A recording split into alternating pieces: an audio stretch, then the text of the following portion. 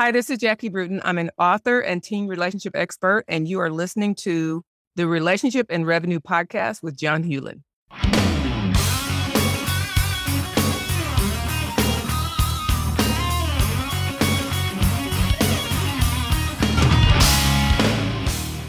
This is Relationships and Revenue, the show where real answers come from real discussions about what holds men back in their relationships at home and in business.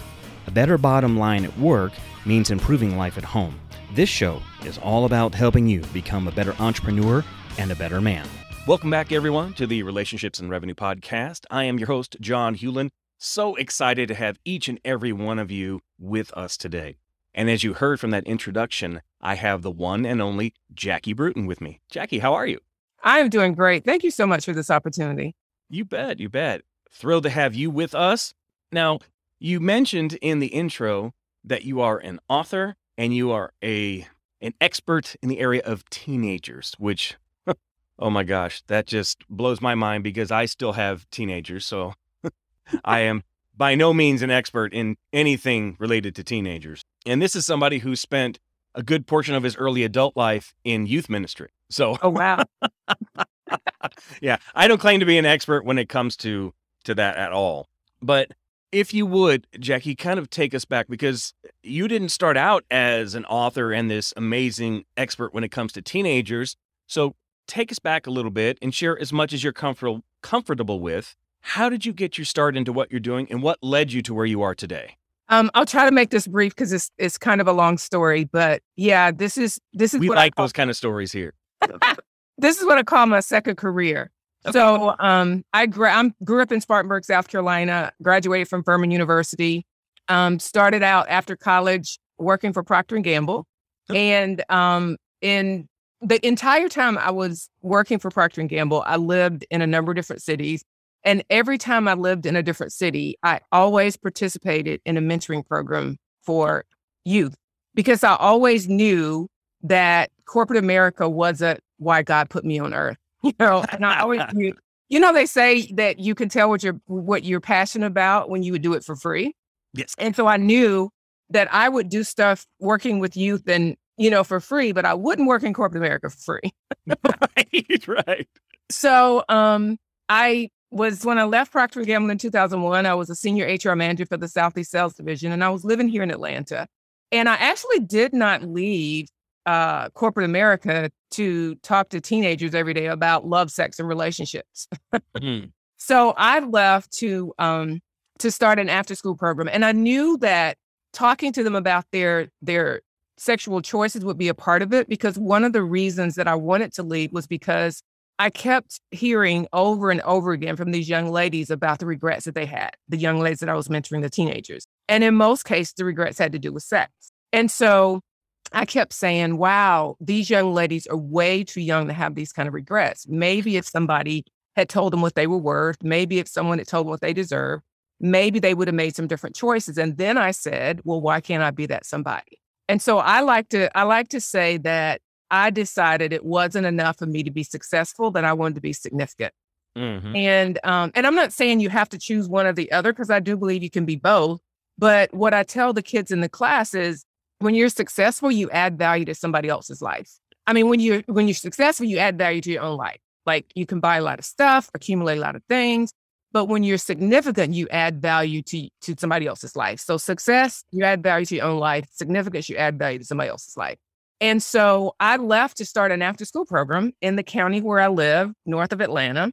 And it was going to be a holistic after-school program, talking to teen girls about financial literacy, career planning. Relationships would be a part of it.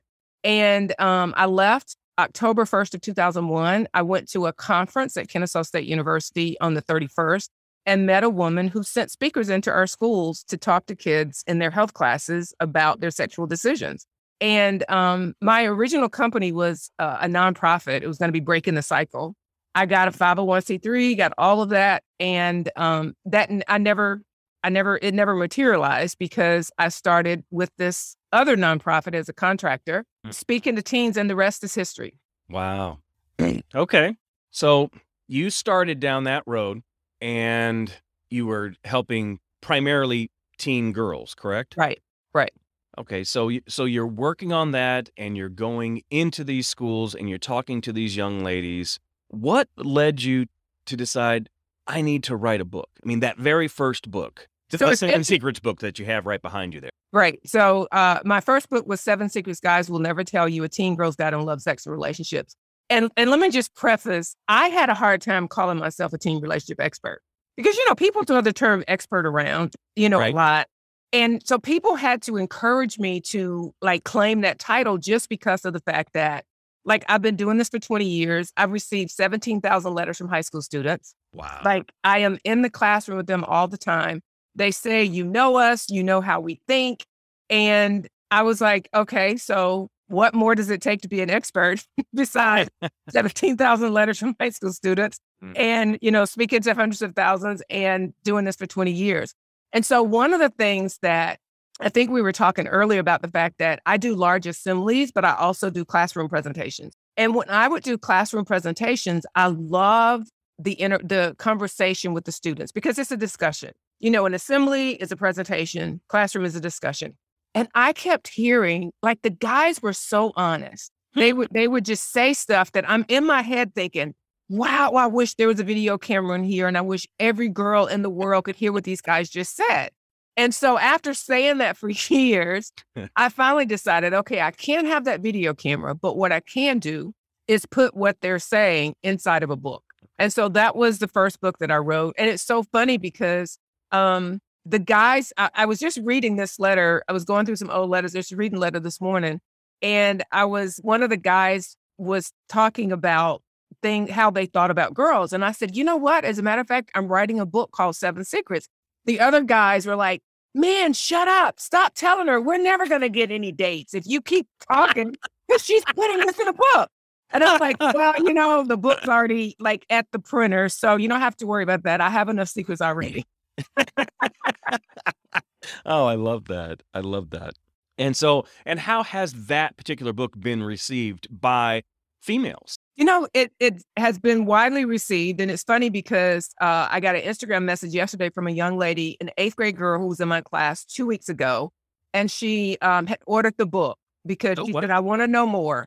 And so it really helps for, I'm with the kids for 3 hours, but I can't possibly tell them everything they need to know in 3 hours. No. And so it really helps to have a resource for them to, go and read more, learn more. But I'll tell you, the biggest shock that I've had is how many guys have bought the book. Interesting. And part of it is because they want to know if I got the secrets right. Oh, okay. And mom started buying the book for their sons after they heard me speak. And part of one of the secrets is the very last secret, and I kept it for the last. So I'll reveal one of my 7 secrets is they will wait if you will. And so the book has over 100 letters included in the book from teenagers. And so what the mom started saying is, I want my son to read your book so we can remove the pressure that he feels because he thinks everybody's doing it. So I want him to read the letters from the guys who are saying, I want to be a protector and not a predator.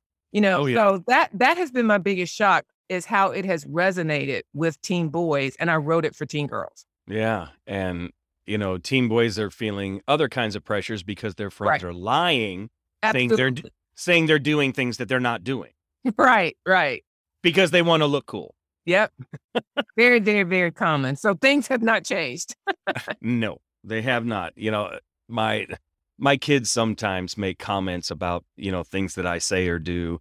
And I reminisce every once in a while about what things were like when I was younger. They talk about, when they only had 3 channels on TV and all this kind of stuff. It's like when I was a teenager, there was cable TV, believe it or not. It was color, the whole thing. But I also told them that's when, MTV just started and they're just like, what? Of course. Right. They can't imagine it never was. Oh, yeah. Back then, of course, MTV actually was music television. It wasn't reality television that it is now. Right.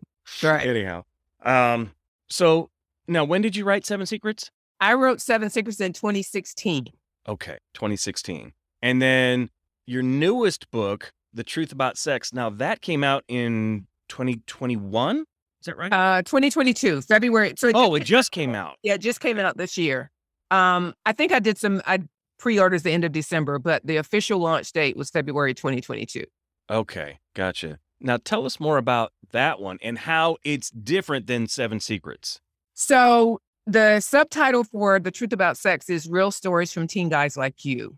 And one of the reasons that I wrote the one for boys, well, a couple of reasons. One is when I read excerpts from the Seven Secrets book in the classroom, and the guys started saying, "Where's our book?" Oh, You know, well, initially they started saying, "What about the girls' secrets?"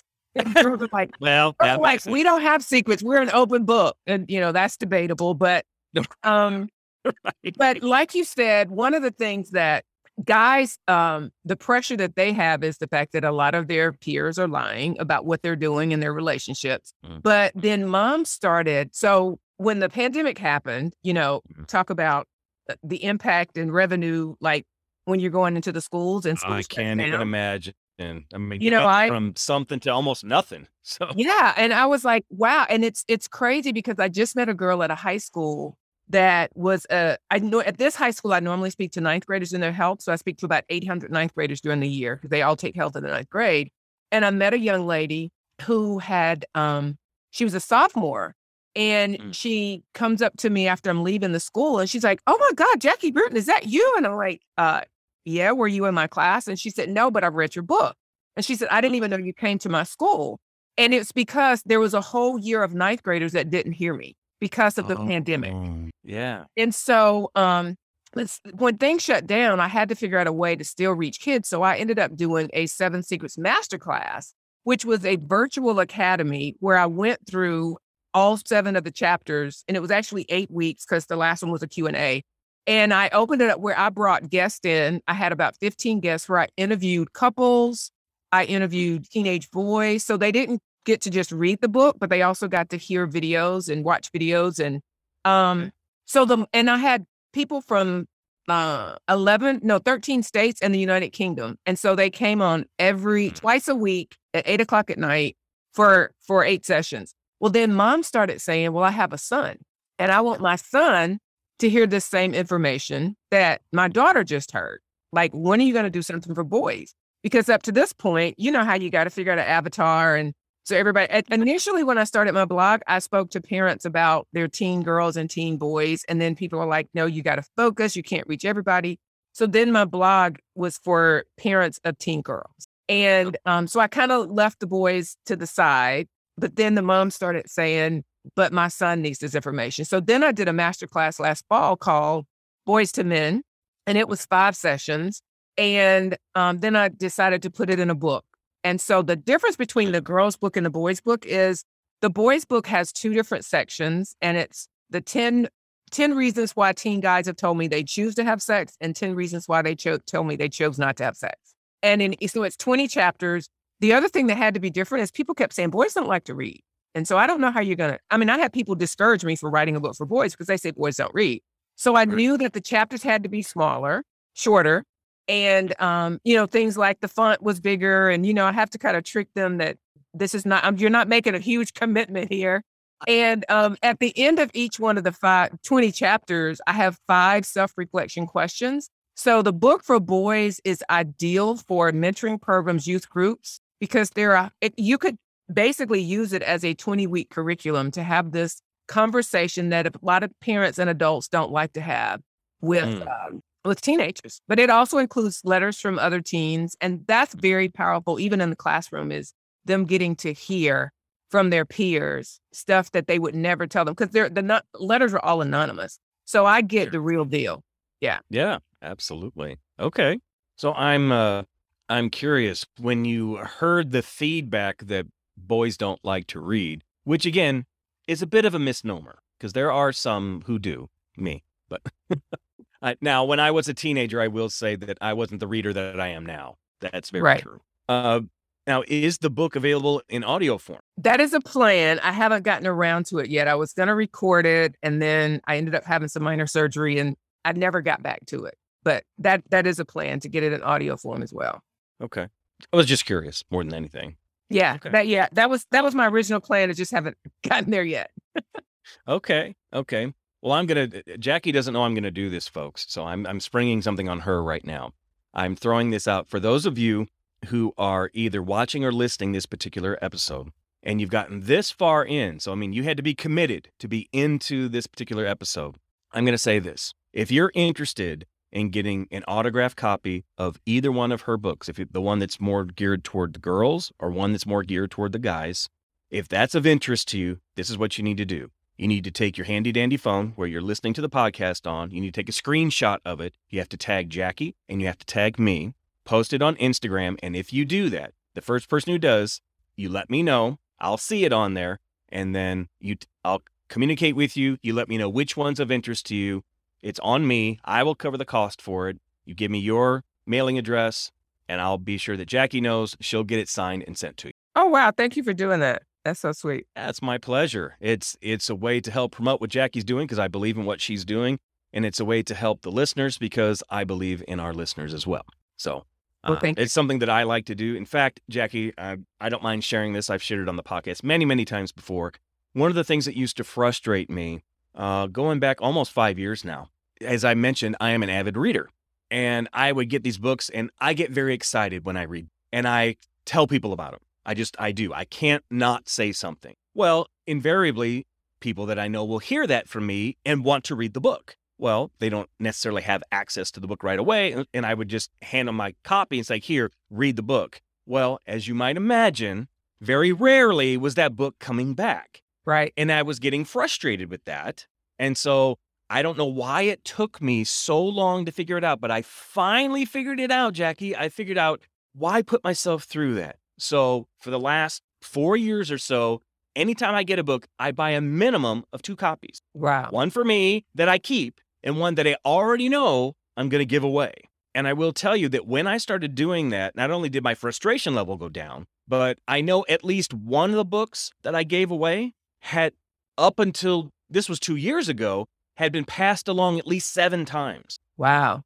Yeah. And of course, that's to people I never knew. And so it had an impact with at least that many people. I mean, who knows how many more? And that's why I tell people all the time, it's like, look, here's the book. It's yours to do with it what you want. I said, read it. And if you don't want to keep it, I said, then pass it along. Because I tell people, I don't want it back. And so I'd rather get read by lots of people than just sit on your shelf and do nothing. That is so smart. I can't tell you. I've been in that same situation. How many books I have loaned to other people and never gotten back. And I've even forgotten about some of them until years later when I'm like, what happened to that book? Let me go reread that book. And it's like, oh, they never gave it back. So really smart. I'm going to have to try that.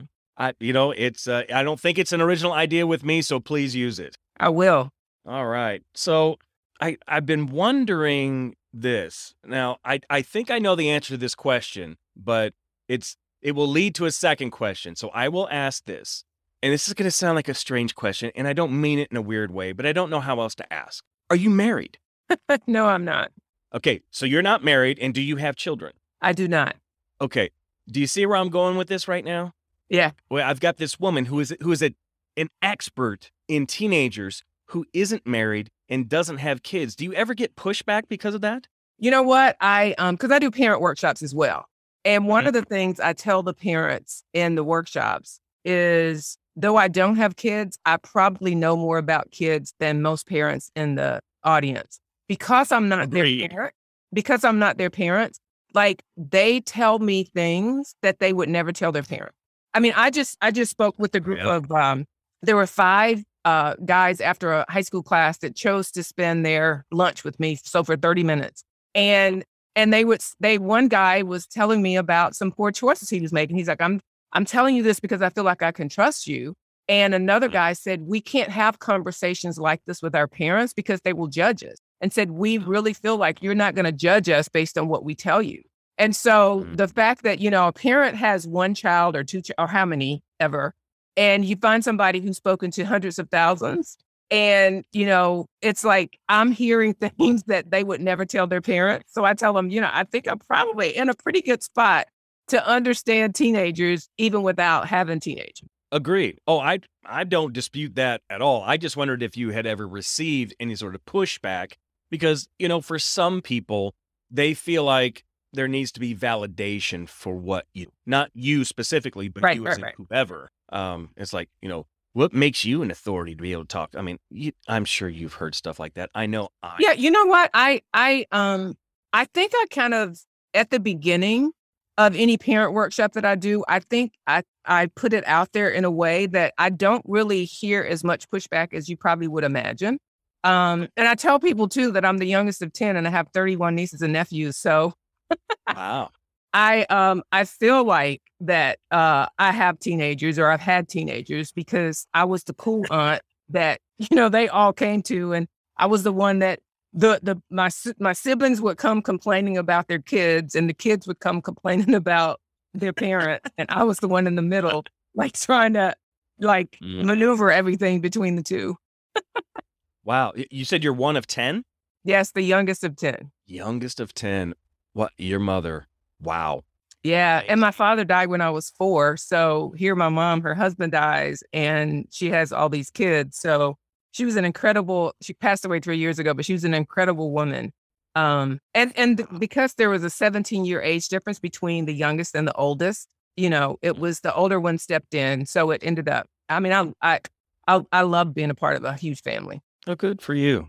Yeah. I don't really know anything like that. So, but, yeah, I've heard that. I've heard that it's very much a different kind of dynamic if you have a big family. Yeah. We did some amazing, all family vacations where we were in a cabin with 12 bedrooms and everybody comes. Wow. Yeah, it's we're really close family as well, so it really helps. Again, something I know nothing about. So, okay, good. All right, so let's. I want to talk for a brief moment before we jump into the relationship side of things. Not that we haven't touched on that because we have, but I want to talk a little bit about your speaking company. And you're going to have to say it for me because I read it and it's like, is it Motivation? Is that what it's called? Motivation Inc. It's Motivation in 3D, and so Motivation the 3D, in. Okay, see, yeah, Motivation in 3D. And the 3D stands for Dreams, Decisions, and Destiny. So my kind of tagline is empowering teens to dream bigger dreams, make better decisions, and fulfill brighter destinies. So that's kind of where the 3Ds come in there. Okay. Now, in that particular company that you created, now, is it just you that's doing the speaking, or do you have like a team of people? So it has been just me I've had it for 20 years. Well, actually, the Motivation Speaking Company is probably only about 16 years old. And so typically it's just been me, but now I have one other person that kind of contracts under me. When we go into middle schools, we separate the classes and I talk to the girls, he talks to the guys. So he kind of is a contractor for my company. But yeah, it hasn't. I started out with a bunch of mentees who started out as high school students and they got to be their 20s. And I was going to train them to be speakers. And a lot of them did speak with me, but most of them have gone in different directions. So gotcha. I still need to figure out a way to reproduce myself though. So I'm going to start because I'm not going to be cool with the kids forever. I recognize that. I'm surprised I'm cool now. I'm surprised I'm cool now, but. Oh, I'm sure you're very cool. I know the kids probably really enjoy listening to what you have to say. So our podcast here is called Relationships and Revenue. And so as you might imagine, we talk about all different kinds of things related to both. And one of the things that I like to do, Jackie, is I like to bring in people who are great at both, who are great at the relationship side of things, meaning they have figured out how to work on and improve their most significant relationships at home or with those with whom they hold the tightest connections and are able to translate that into their business lives. So my question to you is this: what is it that you're doing right now to work on, to improve, to make better your most significant relationships, and how do those relationships impact your business? Yeah, that's a good question. Not one that I've thought about a lot before. I think the thing is being a good listener. And I think you have that in your personal relationships, but I think that translates over to how I have relationships with the kids, which is one of the things that makes me I think so effective, is because they say that they could tell me anything, they're a good listener. And so I think that translates over to how I am in my personal life as well. And I think that transfers over to the kids, which how that translates to revenue is the schools that I go in who've paid me for years say, you can't argue with the kids because of the feedback that they get from the kids. Because I do a pre and post test, and the kids write, a paragraph at the end of their post test about the impact and all this stuff. And so that's one of the things they say is, so it translates to me continuing to get more business because of how the kids respond to me, and they respond to me that way because of how I am in my personal life. Gotcha. Okay. What is one habit that you believe? I'm gonna take it from two different perspectives. So we are talking about habits, but what is one habit that you believe every, we'll say, mentor needs to have, and what is one habit that you believe every teen needs to have? A habit. Wow. I promise I wasn't trying to stump you. Yeah, it's I can. It's narrowing it down to one. Well, give me a top three then. How's that? If that helps. Well, I think it's one is the whole gratitude, because I think for adults or mentors, they need to be grateful for what, practicing gratitude. And whether that is writing down 3 things you're grateful for at the beginning of the day or at the end of the day, I think that's really important for mentors and for teens. Because one of the things, especially for teens, is with social media, like there's this whole comparison. And I talk about this a lot with teens, that they compare what happens on the inside of their house to what they see on somebody else's outside. And that's not a fair comparison. And so they're thinking my life is horrible and everybody else has a wonderful life. And so I talk to them about, being grateful for what you have and understanding that the thing that you have, or even the things that you don't have, you wish you had that you don't, or you have and you don't like, somebody else would love to have those things. And the thing that you feel like you don't have because you think everybody else has it, half those people don't have that either. And that's one of my things about with kids, the whole social media, I think has just caused, and there's studies that say it decreases self-esteem for, teen girls, the more time they spend on social media. It's this whole thinking that everybody else has this wonderful life and they don't. So I think the whole practicing gratitude is probably the number one. Okay. Yeah, that's definitely one of my top habits that I have. I actually practice it in 2 ways every day. I say them out loud and I write them. That's good. It's helpful for me because the voice I hear most often is my own, and so it's important. It's important to me to hear me say those, because if I'm saying those things, then it's much more likely I'm going to believe those things. Right. Absolutely. But if I just write them down, it doesn't always get in and start to percolate like it's supposed to. So that's something that's been more recent, like in the last 18 months I've started doing, was adding the verbalizing it as well as writing it down part. Yeah, and I think they both serve 2 different purposes, because the writing it down is like, it's always good to go back and read like where you were a year ago and the things that you were grateful for a year ago or however long ago. And if you're just saying them out loud, if your memory is anything like mine, then a year later, you might not remember that you were grateful for that thing. But I love the fact that the saying them out loud is also important for the moment. Oh yeah.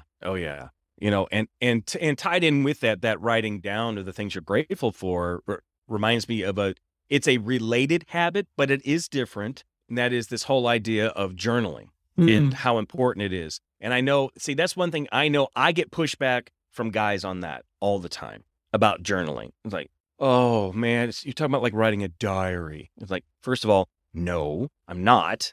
It's like, however, if that's what it takes to get you to write it down, to think of it that way, okay. It's like, but there's a reason to do that. And I told him about my very first experience, Jackie, writing stuff down. I was in a terrible place in my life. I was in the midst of my divorce. My divorce was finalized April 1st, 2010. Not making that up. It really was April 1st, and I was the fool that day. I can promise you that. But that's a story for another time. But when I was in the middle of going through all that, I was receiving some therapy and some counseling, and I was a part of some groups. And one of the things that we had to do in one of these groups is we had to be writing stuff down every single day. I actually went through an exercise. It's actually an exercise that I've tweaked, adapted, and I use in my coaching and teaching with men. It's It's simple when I say it now, but it wasn't at the time because I'd never done it before. So I would start out writing things like, the first thing you start writing out is today I feel. And you can't use words like good, great, or okay because they're not specific enough. Mhm. So as an example, I would write down today I feel excited, and then I would say why. Because I'm interviewing Jackie Bruton. And as soon as you write that down, the very next thing you write down is the first time I remember feeling excited was when I was 4 years old and we were moving from our very first house to our first big house. Of course, when you're 4 years old, everything looks big, Right. but I was helping us move and I got to carry some boxes. At 4, how much help are you really at moving? You're just kind of in the way more than anything. But so what that told me is I had a feeling other than I'm hungry, I'm tired, I'm mad. And this wasn't the first time I felt it, which is very important for men because that's what most men believe, that the realm of feelings and emotions are not ours, that it is the domain of the female. That's because we've been sold a lie, Right. first and foremost. And I just tell guys all the time, look, this is a skill set. That's all it is. It's something you can learn. And if this was your job and your boss, or if you own your own business, if your client tells you, hey, we're going in a new direction, you got to know this by this date. If you don't know it, you're either fired or we're leaving. Your decision. What would you do? You would learn the skill. Well, your most important relationships are way more important than any job. Way more important. Yeah. So learning these things are important. So that's part of the process, writing that down. Another thing that you write down is you write down one thing you've done well for the day. And I give guys an out. There is an out in this. If they haven't done anything well, or they can't think of anything they've done well, they can write down they brushed their teeth well, as long as that's true. Honest to goodness, Jackie, the first 6 months I did this exercise, that was the only thing I wrote down that I did well. Oh, wow. I wish I was joking about that. I'm not. After writing that down, and depending upon the audience that I'm speaking to, if it's a faith-based audience, I have a certain direction I go. If it's not a faith-based audience, I have a slightly different direction I go. But for the most part, what I say is I have them read a psalm for the day and write down anything that jumps off at the page to them, even if it doesn't make sense to them. They just write it down and then have them write out a prayer for the day. If that's not a faith-based group, I have them read a passage from an inspirational book to them and then write down an inspirational thought for the day. Oh, okay. And that's what they do. The whole purpose of doing that, again, is to help men begin to realize that whole feeling side of things, to understand there is more to them than meets the eye. And the biggest part of that is to help identify what's going on inside of them and then how to process through that stuff without doing it in detrimental ways. Right. Yeah. And I think go ahead. I'm sorry. No, I was finished. No, I think that's important. And I think the younger that men or boys learn that, the better. And so we always get into this discussion in the classroom with the girls complaining about the fact that boys are not emotional and that they don't have any emotional consequences or from, making poor choices when it comes to relationships and sex. And so I always like to have that whole conversation about the fact that we socialize them to not show their emotions, but it doesn't mean that they don't have emotion. And I can always tell that the boys in the class really, really appreciate me, as they would say it, taking their side. But I do think that the sooner they learn it, the better. Oh, and, unfortunately, I learned that particular skill. I was 39 when I learned that. Oh, wow.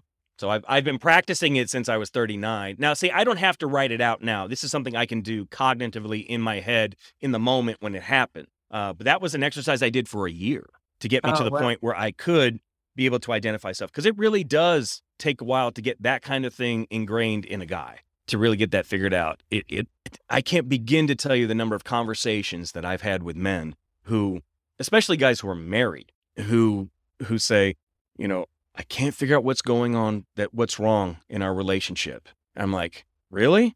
I can see it clear as a bell. Now, truth be told, when I was married, I couldn't see it either. Yeah. But that was because I had to do the hard work of working through my junk and what was going on with me and the things that I did wrong and what I caused wrong in my marriage. The reason there are a multitude of reasons for my divorce. None of them were because of the marriage. meaning there's nothing wrong with the institution of marriage. The problem was ours, not marriage. Yeah, I am the most pro-marriage divorce guy you'll ever meet. For sure. And in fact, I mean, I still perform wedding ceremonies. I've been doing that since 1992. Yeah, it's interesting that you mentioned that, because the last middle school where I taught 8th grade girls, I cannot tell you how many of those girls were anti-marriage because their parents got divorced. Oh, I'm sure. And, you know, it breaks my heart. And that's one thing that I tell them: don't give up on the institution just because you didn't see it work with your parents. And I said, as much as you feel like you were hurt by their choice, don't allow that choice to hurt you even more in the future by saying, I don't believe in love. I don't believe in marriage. I don't believe, you know. And so, so it's interesting that you would say you're the most pro-marriage divorce person. But I also, going back to the whole emotion thing, one of the things I think, and hopefully we can get this to girls at an early age, because I think sometimes men and boys don't show their emotions because of how it's received by the female and so because they'll say, oh, he's too soft, or if they find a guy that does show his emotions, oh, he's too soft, he's too whatever. And I'm like, so you're perpetuating what you say you're going to complain about later on when you get married. You're perpetuating it as teenagers because the guys who are emotional and you're calling them soft and you're not attracted to them.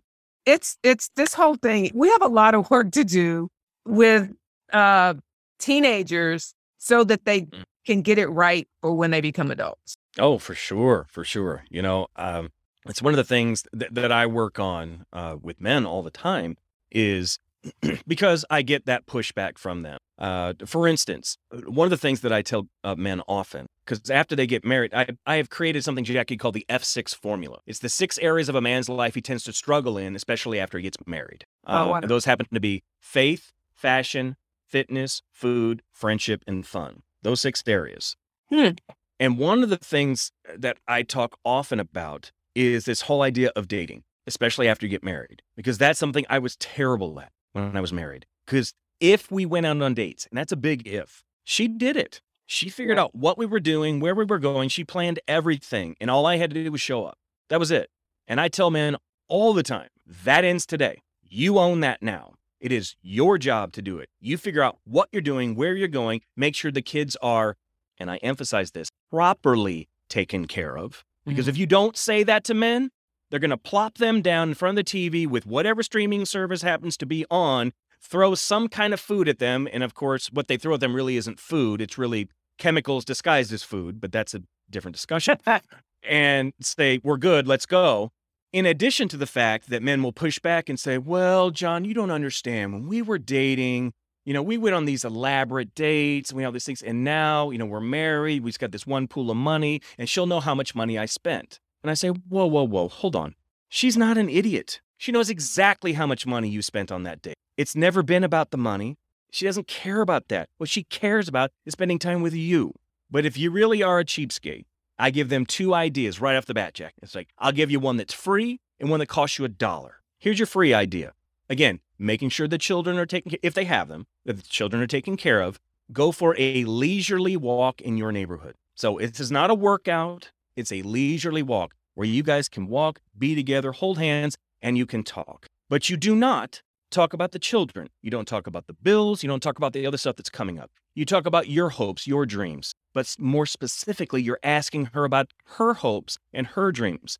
What I've discovered, Jackie, and you tell me if I'm wrong, but I don't think I am, in a relationship, for men to share what's going on with them on the inside is the relational oxygen that women need. They need that to breathe, to live, to exist in that relationship. If you don't give that to them, you are killing them. Yeah, I agree. That's the perspective that I come from. And I kind of almost oversell it when I'm talking to guys, because that's almost what it takes to get through. Because truthfully, Jackie, what I see, the second idea. So I don't want to leave you hanging. So there was a second idea. That was the free one. The one that costs $1, go to McDonald's, go through the drive-thru, get a soft serve cone and share it. Again, it's not about the money you spend. It's about the time together. Right. That's what's important. And I'm sure you can remember a time when we used to have actual planners where we actually wrote stuff down and what we were going to do.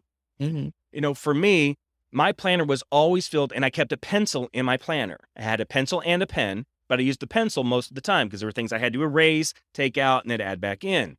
Things that were written in pen didn't come off the calendar. Date, night, date, day, whatever it is for the couple, that is written in pen. We plan everything else around that. So good. Tell them that's how important it is. Yeah. So you have to do that. You absolutely have to do that. And these are things that I wished I had known when I was a teen. I wished that I had known. I wished I had somebody who could have guided me through that to teach me that, because certainly my dad didn't. I'm laughing because it hurts, honestly, because otherwise I'll cry. So. Wow.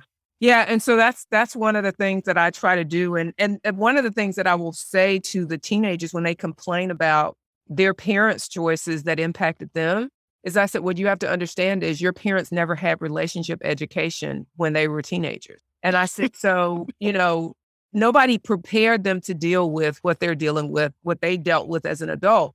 You're in a different spot. Like they would love, just like you've said already, you would have loved for somebody to have had these conversations with you when you were a teenager.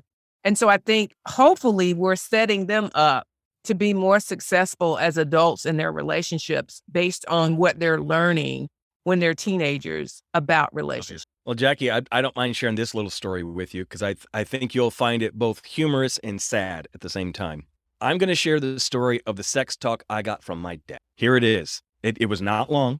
I had my first official date when I was in the 7th grade. He was going to take me to the mall to meet my then girlfriend, and I think we were going to the movies or something. It doesn't matter what we were doing, but he was going to take me to the mall. So I'm getting ready. He has me sit down on the bed. He sits next to me, which made it very creepy and weird, but it was. And he just says, look, I know you're getting ready to go out with this girl. I want you to have a good time and don't get her pregnant. That is the only thing he ever told me. Only thing. We never talked about anything else. That does not surprise me at all. And unfortunately, things have not changed that much based on what teenagers are telling me. I mean, I hate to say it, but, and a lot of them will say, I'd ask the students, how many of you have had the sex talk with your parents? Rarely will more than 50% of the kids raise their hand. That's just having the talk. And then when I say, what was the talk? Then you get into the kind of conversations that you just had about, they just said, if you get somebody pregnant, I'm putting you out. Or if you get pregnant, I'm going to put you out. Or I'm going to, that's the extent of what these kids are being told. So things have not changed that much. Yeah. And that's not so much of a talk, really. Right. Not so much. Yeah. What I tried to do for my son, first of all, when we started down that road, he did not want to talk about it at all. And so I'm like, okay, so I back off, and then I start to approach it. It seems like he's starting to have questions. So I try to answer questions along the way. And so our conversation was more of like an ongoing dialogue. That's really, yeah. And that's kind of how it was. So what I tried to do was approach him with this idea that, and I didn't say this to him, but once I got that really big pushback from him in the beginning, it's like, whoa, Dad, I'm not ready for that. I know we had the thing at school that they told us. And it kind of grossed him out. And he didn't really want to talk about it. And I'm like, okay, you're not ready for that. And that's fine. And the girls weren't gross to him, but he wasn't really into them at the time. And so I kind of just tried to pay attention and ask questions that I think he was thinking about at the time. And as I started to do that more, then it made it easier for him to ask the questions, but I only answered the questions he asked. I didn't go any further than that until he got to be old enough where I knew he was hearing about stuff. It's like, okay, Ethan, I know this is uncomfortable for you, but there are some things we have to talk about. I said, because I don't want you to get in a situation where you're surprised by something that happens. So you just need to know that. And he didn't really date a lot in high school. I mean, he has a girlfriend now, but he's in college. So we had some things that we covered. And the girls, their mom supposedly talked to them. But honestly, my youngest, she probably talks to me more about stuff like that than she does her mom. And I try to redirect her toward her mom. So I don't want to step on her toes. I'm not interested in that. I view my job, Jackie, honestly. And this is kind of a strange thing. I've never heard anybody else say this after they've gotten divorced. I view my job in this relationship, this business relationship I have with my ex-wife, the business being the children, to to try and encourage my kids to have the absolute best relationship they can have with their mom. No matter what she says about me, I still continue to do that to this day because I don't care what she says about me. It doesn't hurt me anymore. But helping them have a great relationship with their mom is very important to me because I have seen far too many divorced parents say some horrible and nasty things about each other to their children. And I'm not okay with it. I'm not. So I don't do that. So I don't care what she does. This is what I do because I think it's the right thing to do. And kudos to you for doing that. And it's so interesting because a friend, when she got divorced, she said same thing. She would never say anything negative about her ex-husband. And she defended him even when she knew he was wrong. You know, like if he said he was going to come and pick the kids up and he didn't, she would come up with an excuse so that he always looked good in their eyes. And she said that when her kids got grown, she said, because I knew they would see for themselves the negative parts of their, you know, my ex-husband's life. And I shouldn't be the one to tell them. And she said, even when they got grown, they came back to her and told her how much they respected her and loved her because she never said anything negative about their dad.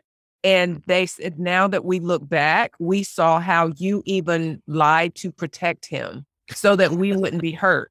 And they really, really appreciated that. And I think that's rare to have somebody do what you're doing. I mean, I applaud you for it. And I think it's very important. And I think the right thing to do. Well, thank you. I appreciate that. You know, the interesting thing, and to be honest, I don't know that I've told anybody this before. So here you go, folks. I'm revealing something for the very first time ever on the podcast. My stance in how I relate to my ex-wife cost me a relationship after our divorce. It cost me a relationship in the sense that the woman I was dating at the time thought that my ex-wife was, what's the right word? Walking all over me, taking advantage of me because something would happen and I wouldn't say anything. I wouldn't give pushback on it just because I didn't think it was the right thing to do. But to me, I see that as you're taking a high road and doing what's best for the kids. And I think that's rare. I don't know how rare it is. I don't think that always happens where divorced couples will put their kids' best interests even in front of their own feelings. Oh, yeah. Yeah, absolutely. That does not happen very often. You know, one of the interesting things about having gone through a divorce is when I put the work in to try and get better for me, that was my pain. But I have found, Jackie, and you've probably seen this happen as well, pain, if you allow it, it can lead you to your purpose. Absolutely. And ultimately to your platform. Yep. And that's definitely what happened for me. My pain led to my purpose, which led to my platform. Yep. I can see that. Definitely. Okay. Well, we're coming up to wrap up time here. But before we do, Jackie, if somebody wants to find you, wants to get in contact with you, wants to hire you, where's the best place for folks to find you? My website is JackieBruton.com. On Instagram, I'm Jackie B Speaks. On all other platforms, I'm just Jackie Bruton, like Twitter, LinkedIn. It's just Jackie Bruton and Facebook. Okay. Perfect.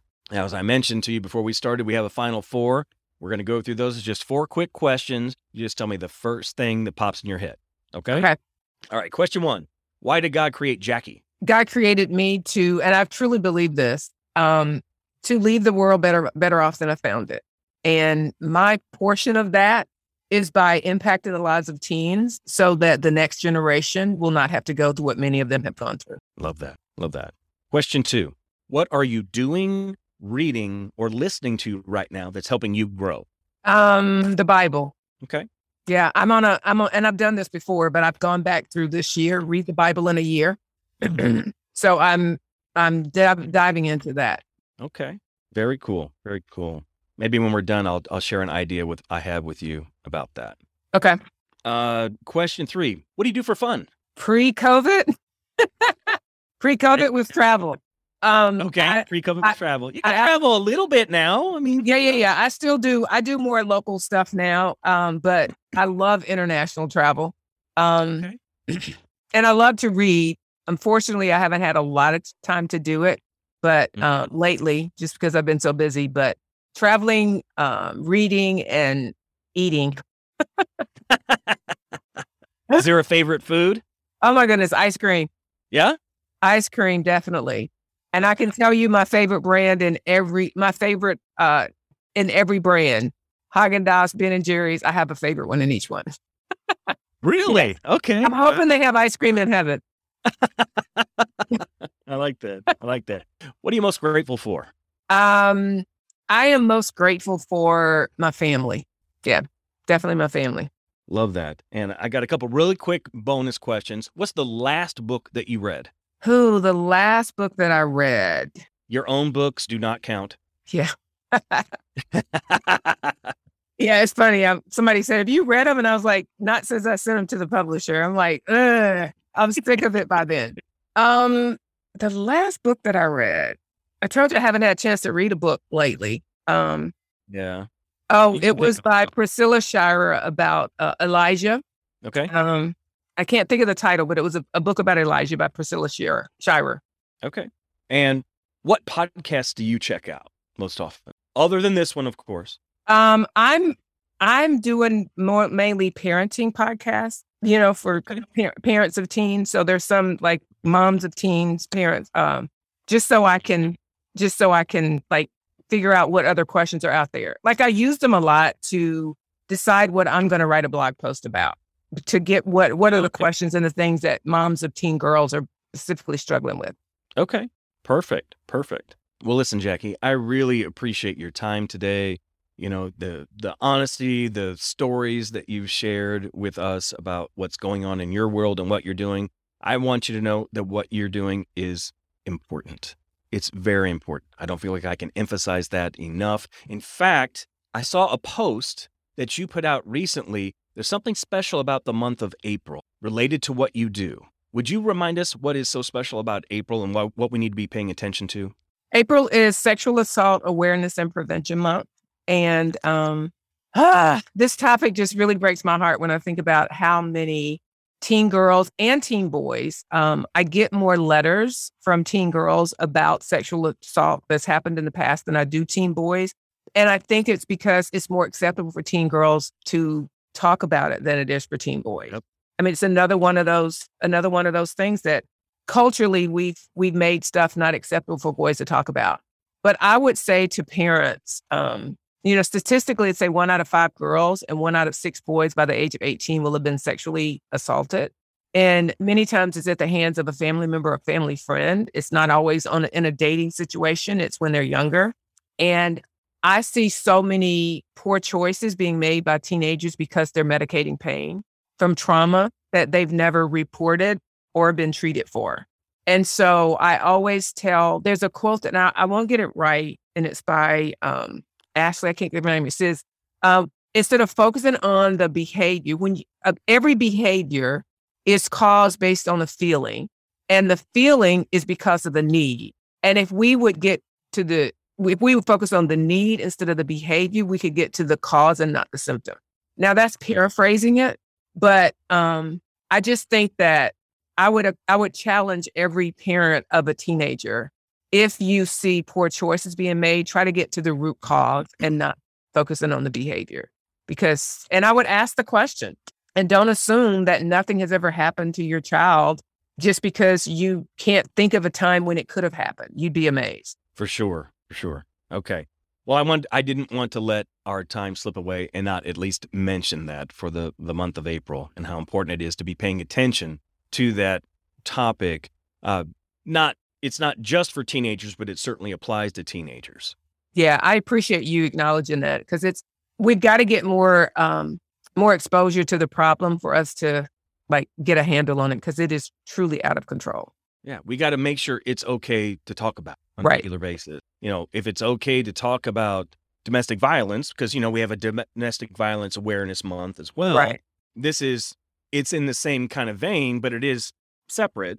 So it's important for us to talk about for sure. And I think it's even more important for me as a man to be talking about it as well. It's like, look, let's take some stigma out of this. Right. Let's bring it out into the open. That's the only way anything gets resolved. Leaving it in the dark doesn't help. Right. We got to bring it out into the light. Right. Absolutely. So thank you for that. You bet. You bet. And Jackie, thank you for your time today. Seriously, it was so fun. I really enjoyed spending some time with you. I know that you brought a lot of value to the audience, and I know that they're going to be thrilled to be able to share this little bit of time with you. Well, thank you. It was my absolute pleasure in my Chick-fil-A voice. Love that. Love that. All right, and thank you to all of you for tuning in today and for sharing your most precious resource with us, and that is your time, because I know it's not renewable and it means a lot. So you all have a fantastic day, and we'll talk to you next time. Bye, everybody. Thanks for listening to Relationships and Revenue. I'd love to get your thoughts on the show. 2 ways you can do that are to give us a rate and review and or connect with me on social media. You can find me at John Hewlin. Thanks again for listening, and remember, passion gets you started, purpose keeps you going. Have a great day, and we'll see you next time. Bye.